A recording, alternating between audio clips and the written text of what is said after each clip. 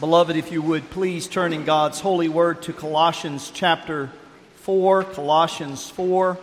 We're going to be looking at verses 2 through 6. The church's call of duty. The church's call of duty. Persevering prayer and winsome witness. Persevering prayer and winsome witness. We're coming to a closure here in the book of Colossians, but before we proceed and before I read the text, I wanted to step back, as it were, to remind us once again not only of the individual trees that we've been looking at, but the forest, if you will follow me in that metaphor. So often, sometimes we can get so captured, so myopic regarding the various trees and miss the forest. But as you remember, Paul has been stressing the preeminence of the Lord Jesus Christ as the Son of God, the firstborn of creation, the one who is preeminent in all things in the creation, the one who is the heir, the one who is the Son, the owner, the maker. Through Him all things were made. And not only in the first creation, He's preeminent in the second creation, that new creation that He's brought, that He's the firstborn, the first fruits of the new creation. That in Jesus Christ all things might be put together and hold together. He is preeminent. In chapter 2, Paul exhorted us, he exhorted the Colossians that as they receive the Lord Jesus as Lord, as Master, as King, so we are to walk in Him. We are to conduct our lives as those who have a Master. So we're not following "don't tread on me" mafia. We're following Jesus Christ. He is our Lord. He is the one who's called us to serve and to give our lives for the kingdom and for the welfare of others.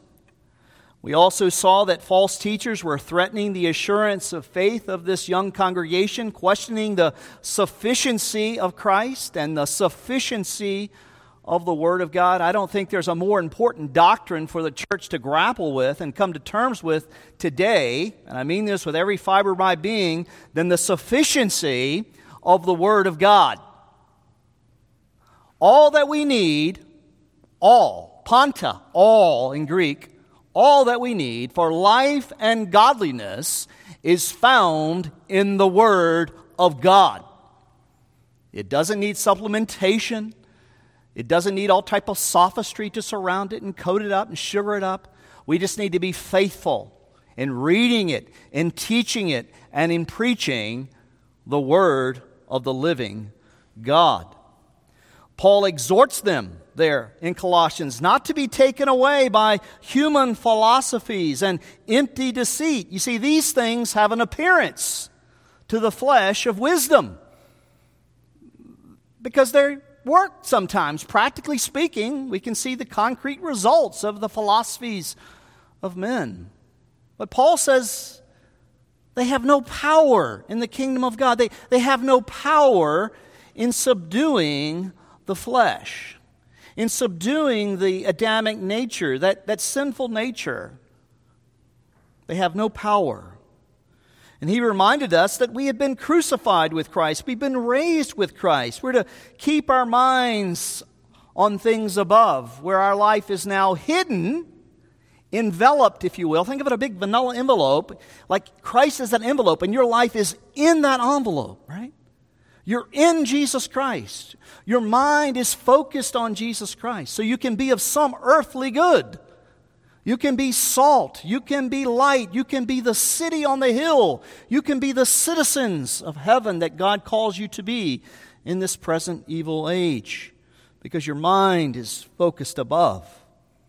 And then we spent some time looking at Paul's instructions for the Christian home, the various roles as Christians. What is a Christian father, husband, wife, child? What does it look like? What does it mean? What's some tread on those tires, so to speak, right? Help me understand. And Paul did that. And last week we looked at our various vocations and callings as employers and employees. Well, today Paul shifts from our relationships within the church to remind us, as the church of the Lord Jesus Christ, as God's new humanity located in Jesus, hidden in Jesus, in union with Jesus, that we are God's embassy to the unbelieving world. You know, oftentimes we think we're so insular, right? It's just us. We're circling the wagons. We feel like targets, right? And that's correct. That's true. We're going to be. Jesus Christ himself. But before he was a target, he was a missionary, Jesus Christ. And he's called the church to be missionaries, to be ambassadors of the kingdom to the unbelieving world. So he first calls us to pray. And that's exactly where he started in chapter 1. And beloved, prayer is where we must begin before we start to think about witness. Because if we have not spoken to God about unbelievers, dare we speak to unbelievers about God? You see, God raises the dead. I can't raise the dead. Your ruling elders can't raise the dead. Only God can raise the dead. Only God can take the leopard spots and wash them away. Only God can take your sin, that it's that scarlet, and make it whiter than snow. Only God can change the very nature of a hell-bound sinner who loves sin, who hates God, who loves their autonomy, and give them a heart of flesh and write the law of God on that heart that pants and thirsts after the courts of heaven. Only God can do that. Hence, our need to do what? Seek the face of God. We must be a people who seek the face of God. Because before we can speak to unbelievers, we must first speak to God. Now, Paul's aim here is not to guilt trip us into praying and witnessing, but rather to remind them in Colossae and to remind us of the great privilege. That's right. The great opportunity we have to be ambassadors of the kingdom of heaven. Well, you're saying, Pastor, I'm not called to gospel ministry. That's right, you're not. I am. God's appointed me. He's commissioned me. He's given me the burden. He's called me to the office. But what's interesting here is that Paul, while recognizing all that and that reality, he exhorts the church in the plural, meaning he's calling everyone to be prayerful, purposely prayerful, persevering in prayer, and everyone to put on the garments of a winsome witness. It's y'all do this. It's not just the elders and the deacons there at Colossae, but y'all. All y'all get busy praying. All y'all get busy being clothed with a winsome witness. You see, some plant and some water, some will reap, but it is God and God alone who gives the increase. So let's look at this text under these two simple headings: persevering prayer and winsome witness. Persevering prayer and winsome witness. Let's read the text together. Continue or attend assiduously, be devoted steadfastly in prayer, being watchful, that is, on alert, awake in it with thanksgiving, with gratitude. At the same time where you're being steadfastly in prayer, pray also for us. The us there is in the plural. That is for Timothy and Paul and Epaphras. That God may open a door for the word to declare the mystery of Christ, on account of which I am in prison, that I may make it clear, to render apparent, to make manifest, which is how I ought to speak. Verse 5. Walk in wisdom toward outsiders, making the best use of the time. That is, being opportunistic. Let your speech always be gracious, seasoned with salt, so that you may know how you ought to answer each person. Thus far, the reading of God's holy word. May He add His eternal blessing. Let me pray for us. Father, we can do nothing.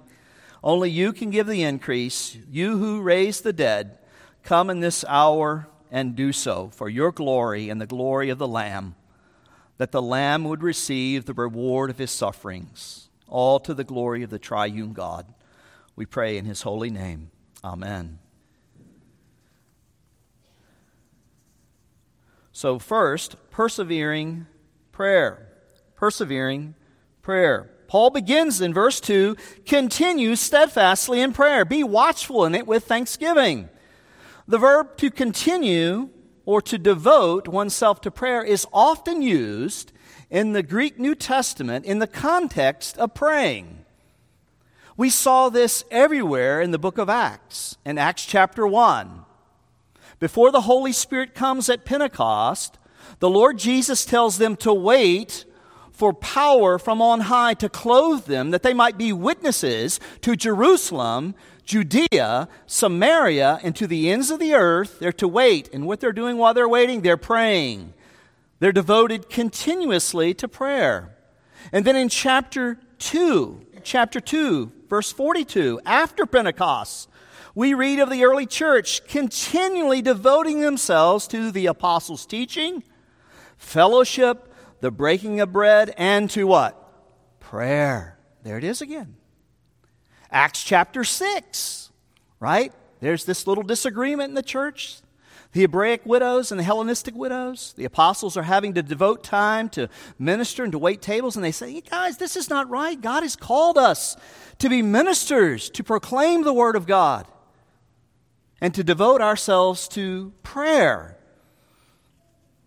Right? Remember Paul's own example here in Colossae in chapter 1, verse 3. Colossae, we're praying always for you. Chapter 1, verse 9, he adds, for this reason also, since we heard of your faith, we have not ceased to pray for you. We're unceasing in the way we pray for you. Chapter 2, verse 1, Paul refers to his prayers for the Colossians as a great struggle, as a wrestling match. Do you think of prayers in this way?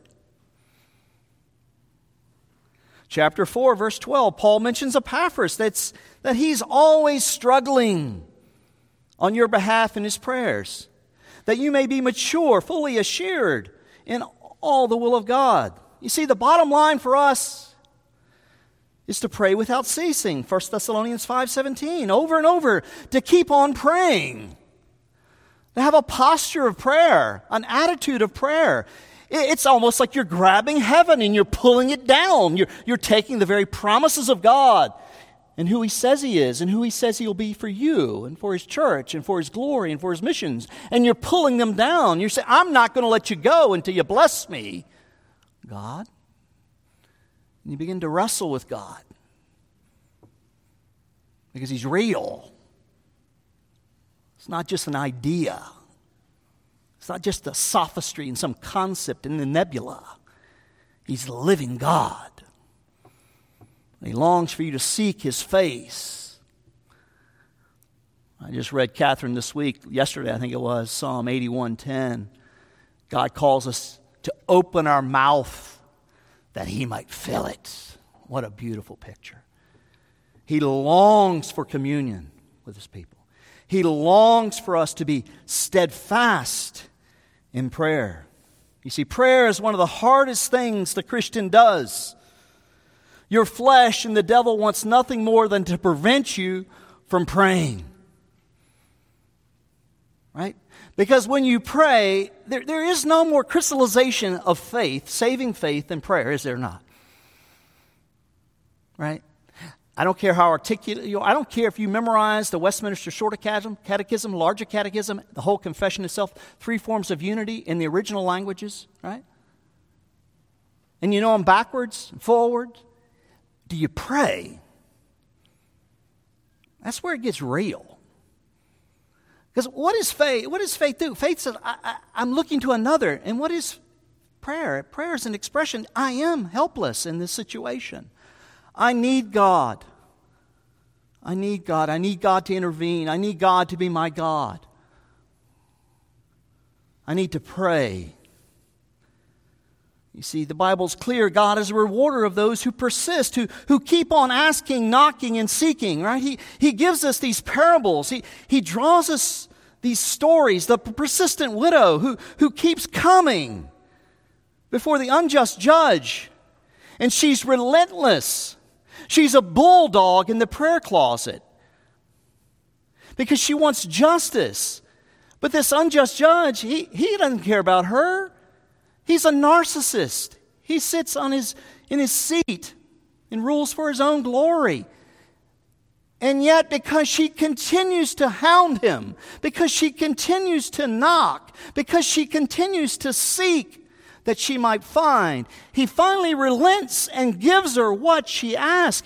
Oh, beloved, how much more will your heavenly Father give to those who ask? Isn't it amazing we don't pray more than we do?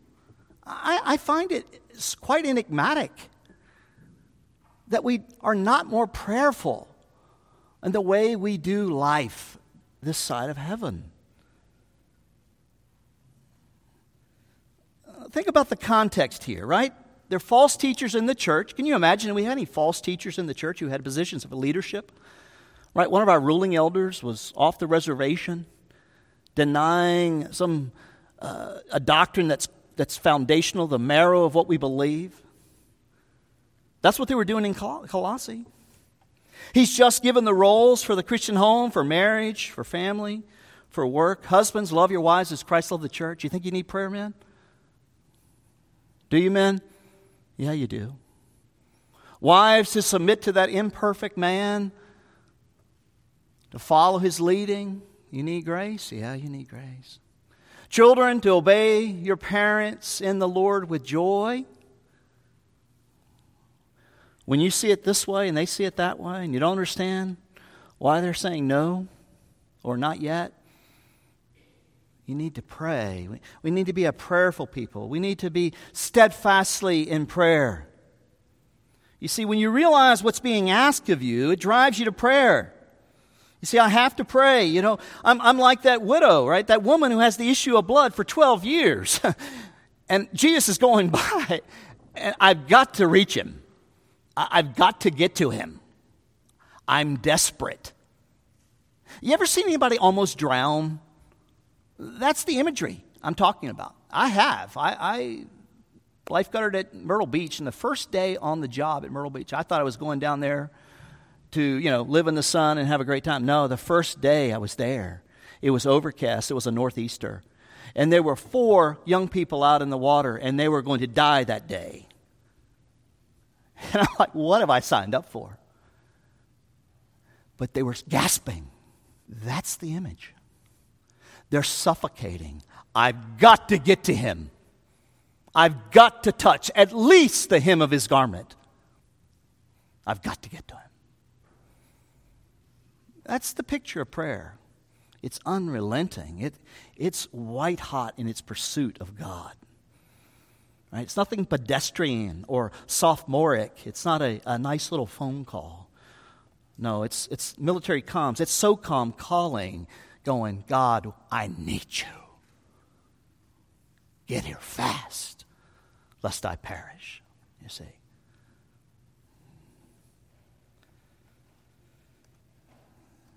Beloved, is there a point when you should quit praying?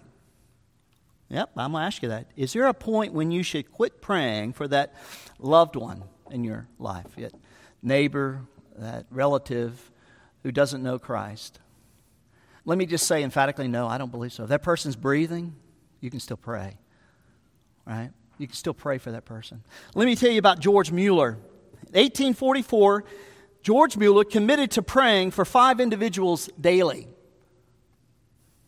to come to faith in the Lord Jesus Christ. 18 months, the first man was converted. After 5 years, the second man was converted. 6 more years of praying for the third man, and he was converted. And just before Mueller died in 1897, 53 years after he had started to pray, the fourth man was converted, and the fifth man was converted shortly after Mueller's death. Keep knocking. Keep seeking. Keep asking. Be persistent. Right? You're like the guy who goes to sleep, right? Middle of the night, his friend knocks on the door. Oh, my buddy just showed up. I have no bread, nothing to give him. But I'm going to go to my neighbor, and I'm knocking on the door. And the neighbor finally gets out of bed. Brother, what do you need? And he gives him bread so he can have something to give to his friend.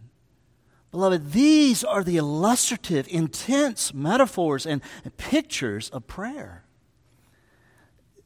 It's intense. It's really intense. Right? I just often marvel at how pedestrian and how empty my prayers are. And I can't help but think perhaps yours are as well. We're not like Jacob. We're going to take hold of him, and we're not going to let him go until he blesses us. Well, how are we to pray? We're to be watchful in it, right? Being alert. That is awake, right? Watching for the bridegroom to return. Matthew 25:13. Watch therefore, for you will know neither the day nor the hour. Will the Son of Man find faith on earth when he returns? And where will that be seen? It'll be seen in a people who pray. Not talk about prayer. Not hear nice sermons about prayer, but people who really seek the face of the living God. Who have a prayerful posture. Thomas Watson said if he had one word for the Christian church, it would be this word: watch. The great Puritan. Watch. Watch. Be alert. Pray. Right? Jesus in the garden uses this same metaphor. Watch and pray that you do not enter into temptation. The spirit indeed is willing, but the flesh is weak. Right? The internet calls you, the next ding on the phone, right? The next Netflix episode, whatever it is. Be still and know that I am God, says the Lord. Seek my face that your soul may live. But not only watchful, but with thanksgiving. Notice he says, you're to do it strenuously, perseveringly, with alertness, but also with thanksgiving. You see, gratitude is what keeps us from being too myopic in our prayer life. To be consumed with our own pressing wants and desires. When the circumstances around you seem suffocating, begin to give thanks. Begin to give a sacrifice of praise. Now, that sounds counterintuitive. It's going to sound counterintuitive to your own psychology, right? But begin to thank Him for giving you ears, that the God who gave ears, He surely hears. Oh Lord, you hear my cry. How many times does the psalmist say? Thank God that He hears your prayer, that He's present with you. He's there for you. Thank Him for the opportunity to trust Him. Right? How are you going to grow in faith? How are you going to trust Him and grow and find out how good He really is if you're never put in the tight spot where you have to trust Him and not lean on the arm of flesh or in horses or chariots or your bank account or your talents that He gave you? You see, that's what's so deceptive for us, I think, as a church, because you're so talented in this place that we lapse back into trusting talents and intellectual ability. Oh, beloved, it's the weak, it's the poor, it's the poverty-stricken, it's the sick, it's the dead who please God by their faith because of their dependence upon Him.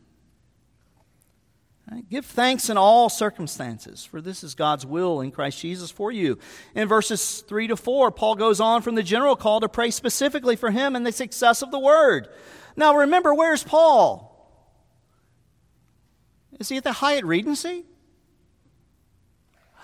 That's right, he's at Sandals, Bermuda, just off the coast of South Carolina, about 430 miles. Beautiful place, been there once. You know where he is? He's in chains. But notice what he doesn't pray for. Make life easier for me, God. these chains, they're chafing my arms. I need some lotion. I don't have any, No. He's consumed with God. He's a suffocating man who needs oxygen. And Jesus is the oxygen. And he's saying, Jesus, that your word might advance, that you might receive the reward of your sufferings, that all the Father gave you before time began would come. That I might declare the mystery, that mystery that was hidden in the Old Covenant under types and shadows. The Gentiles who were without God and without hope, but now that the seed of Abraham's come, it might be open for them that all might know the hope of glory which is Christ in you. That the Gentiles might know that I'm obsessed with the mission of God. That's what I want you to pray for, Colossae. Verses 3 to 4, at the same time, pray also for us that God may open a door for the word. That's what he wants. He wants the doors to be open, the windows to be open in providence, to declare the mystery of Christ on which I am in prison, that I may make it clear, which is how I ought to speak. You see, Paul is consumed with gospel expansion. He wants doors opened.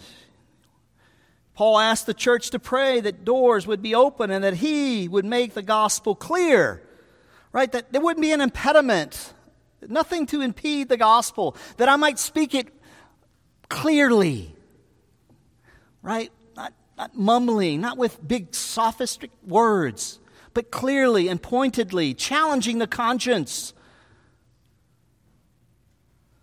And saints, isn't it really amazing to you when you stop and you think about how many times the Apostle Paul requests prayer?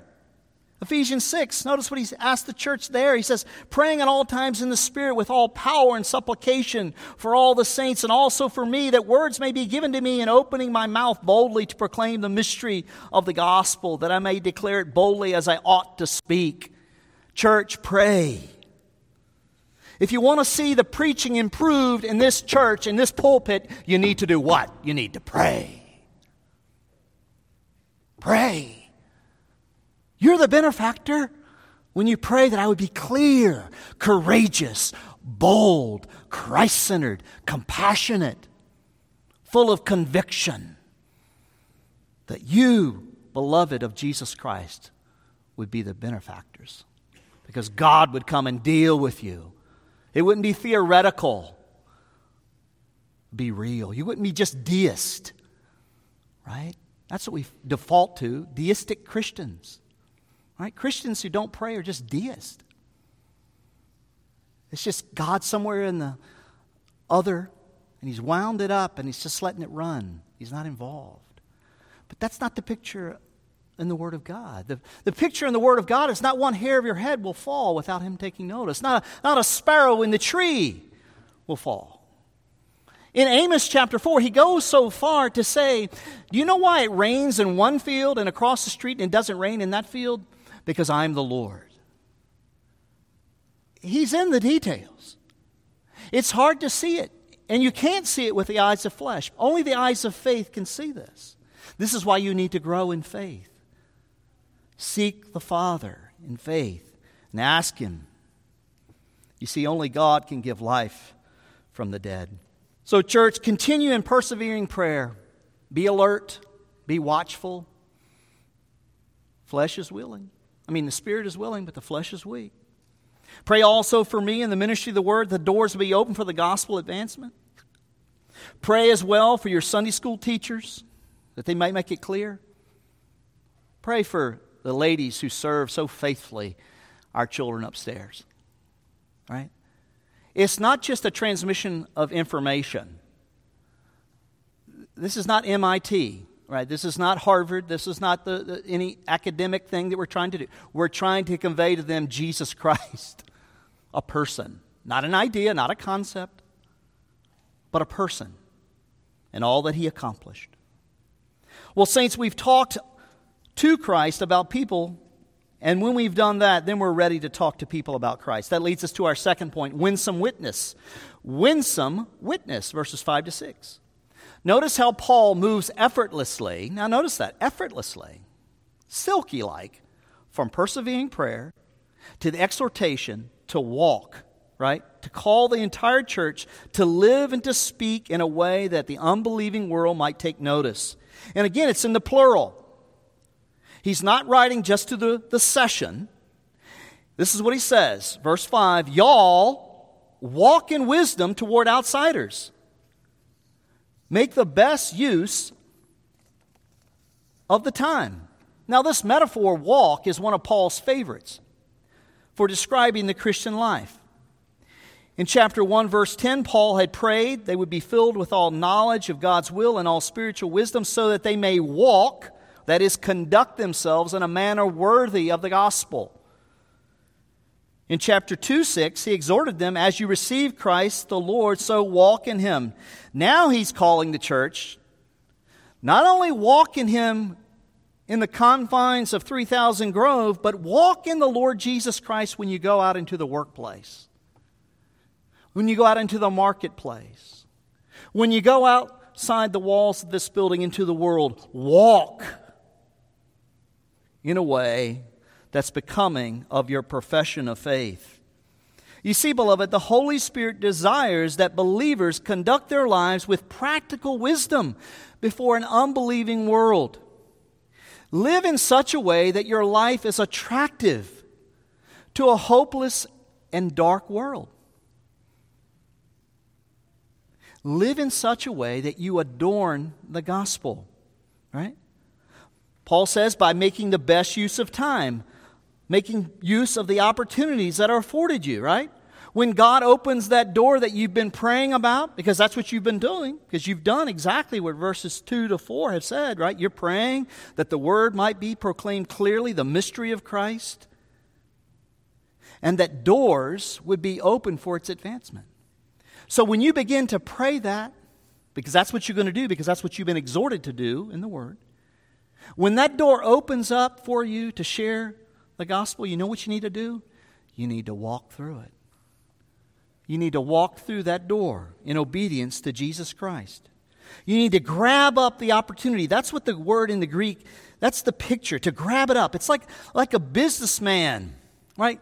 A stockbroker who's got a great inside, well, maybe not an inside, let's not say that. We don't want something nefarious and wrong and evil and wicked, but he's got some insight on a great stock. And he knows he's got to strike before 4 p.m. I'm going to get to it. I'm going to get on it. I've got to strike while the striking's good. That's exactly what Paul is saying. When God opens up those opportunities, be opportunistic, because you're prayerfully thinking about how the Word of God can be advanced. And not only are you called to walk in wisdom, seizing the opportunities to share Christ, the Holy Spirit reminds us in verse 6 that our speech is to be gracious. Do we need to hear that today? Right? We're all about the truth, right? How can we speak about the gospel of good news of grace and not at the same time adorn ourselves with grace? And yet we do so. Paul says we're to be gracious, seasoned with salt, and sensitive. Listen to what he says in verse 6. Not only in how you walk in wisdom, let your speech also be gracious. Always. Seasoned with salt so that you may know how you ought to answer each person. You see, if you're going to be conversant with your neighbor about the gospel of Jesus Christ, you must be bathed in grace. Not condescending. Can't you see this? Right? Condemning. Right? You're sitting in judgment as a Pharisee. You're not a Pharisee going out and sharing Christ. Remember, Christian, you're a sinner saved by grace. What do you have you did not receive? Paul says, be seasoned with salt. Salt had two uses in the ancient world, preservative and also to spice it up, right? To serve as a spice, to make something more tasteful, not bland. One commentator said this, a discussion seasoned with salt became a way of referring to an interesting and an enjoyable conversation. Don't be boring when you're sharing Christ. Don't be dull. Have a little bite to your word, right? You're kind, you're gracious, but you're dealing with an eternal soul, an image bearer, that it's going to one or two places, heaven or hell. Everything's on the line. And you want to leave that person thinking about the conversation you've had with them. I think it's Del Tackett who talks about putting a little rock in their shoe. Right? You ever had a spur or rock in your shoe? Right? It's very uncomfortable. You walk along, you can't think about anything else. Well, that's what Paul is talking about here. Your speech is seasoned with salt. You're gracious and you're kind, you're forthright and you're truthful, and you're not condescending and you're not condemning. You're full of grace, but you're giving them something to sink their teeth in because you've called them to the God they know, but suppress the truth and unrighteousness to repent, that their soul may live. And if they're self-righteous, you know what you do? You take them to the law of God. Romans 3:20. By the law comes the knowledge of what? Sin. You see, you want to teach that self-righteous elder brother that he's a sinner who won't come into the Father's house, even though the Father is saying, son, all that I have is yours. Come on home. The prodigal has come. Why don't you come? Take him to the law of God. Begin to work with them and to work in their heart with the law of God. Right? Challenge them where their idols lie. And if they're broken over their sin, they're the broken, bruised reed, the smoldering wick, you know what you want to do? You want to take them to the gospel. You want to take them to the cross. You want to talk to them about redeeming love. You want to talk to them about real blood, real nails. In the days of Pilate, the governor, right? You want to talk to them about the reality of Jesus Christ and what he accomplished at the cross. That he who knew no sin became sin. That even you, sinner, no matter how vile, no matter how wicked, right? There's blood enough for you that can wash your sin. Well, you don't know. I've been so involved with the LGBT community. You don't know, how could God love me? Oh, yes, God can love you. Oh, but you don't know. I've preached so many sermons about Jesus, but how could God care for me? Oh, yeah, he can save preachers too. He can save deacons. He can save all who come. All who come. Come as you are without one plea. Right? Come to the one whose blood was shed for thee. Come to Jesus Christ. He'll save you. No matter how vile.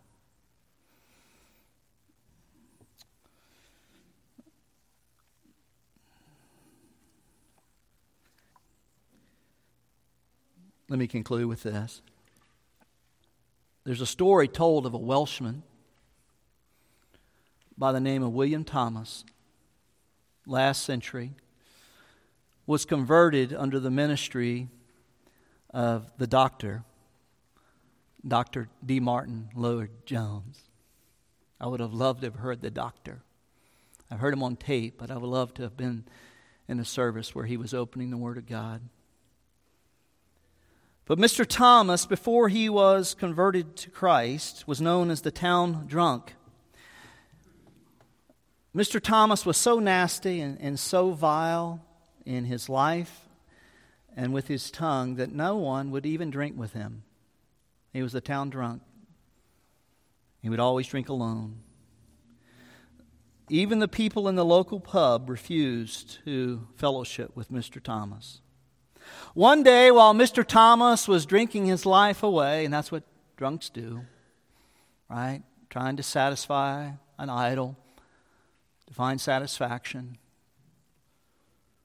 He overheard two fellows in the town talking about this new preacher who'd arrived there in South Wales. A preacher who had the audacity to say that with Jesus Christ, there's no hopeless cases. There's no sin that Jesus of Nazareth can't save from. There's no sinner too great. No self-righteous preacher he can't save. No one, and there were no helpless causes in Christ. Mr. Thomas's curiosity was awakened. Next Sunday evening, he made his way toward the chapel because Lloyd-Jones on Sunday evening would preach evangelistic sermons from the Old Testament.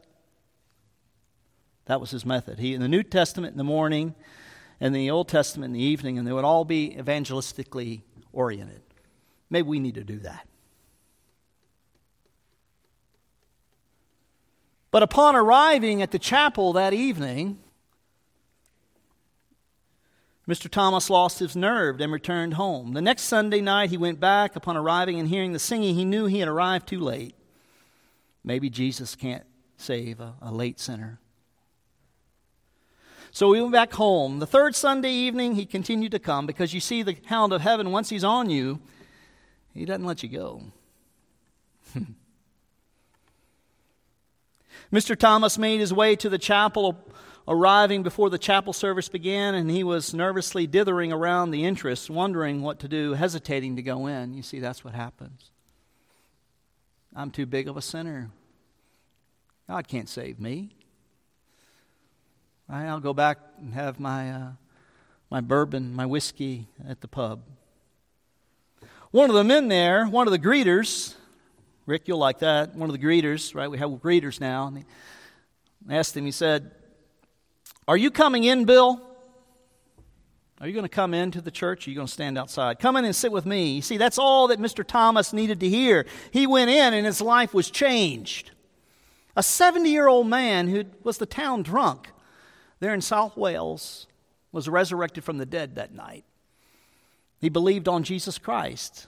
He believed John 6:37, "All who come to me I will no wise cast out." I won't cast you out. He believed Matthew 11:28, "Come unto me, all who are heavy laden, and I will give you rest, for my yoke is easy and my burden is light." Come to me. He believed Isaiah 55, "Come to the waters. He who has no money, come buy and eat, that your soul may live." Why do you spend your money on that which does not satisfy, that which does not give you anything, but demands everything? Come to me, that your soul may live. He believed Isaiah 45:22, "Look unto me and be saved all the ends of the earth." You see, he believed on the Lord Jesus Christ, and the Lord Jesus Christ saved him that day. He was a new creation that day. All because a greeter said, "Bill, are you going to sit there, or are you going to come in?" Opportunistic. We need to strike. When that door we've been praying for to be open is opened, you need to step in it, step through it, and be the man, woman of God that He's called you to be in Jesus Christ. There's no God like our God. Isn't it a great honor to sit under His Word, to worship Him, to be in the communion of the saints? No sweeter place than to be at the feet of Jesus and have Him ministering to us. Blessed be His name. Now go after it. Persevering prayer and winsome witness. In Jesus' name, let's pray. Our Father, we thank you for your goodness and your mercy. It's better than life. Truly it is. That's not just rhetorical flair. You are better than life. We love you, Father, Son, and Holy Spirit. We pray now in your holy name. Amen.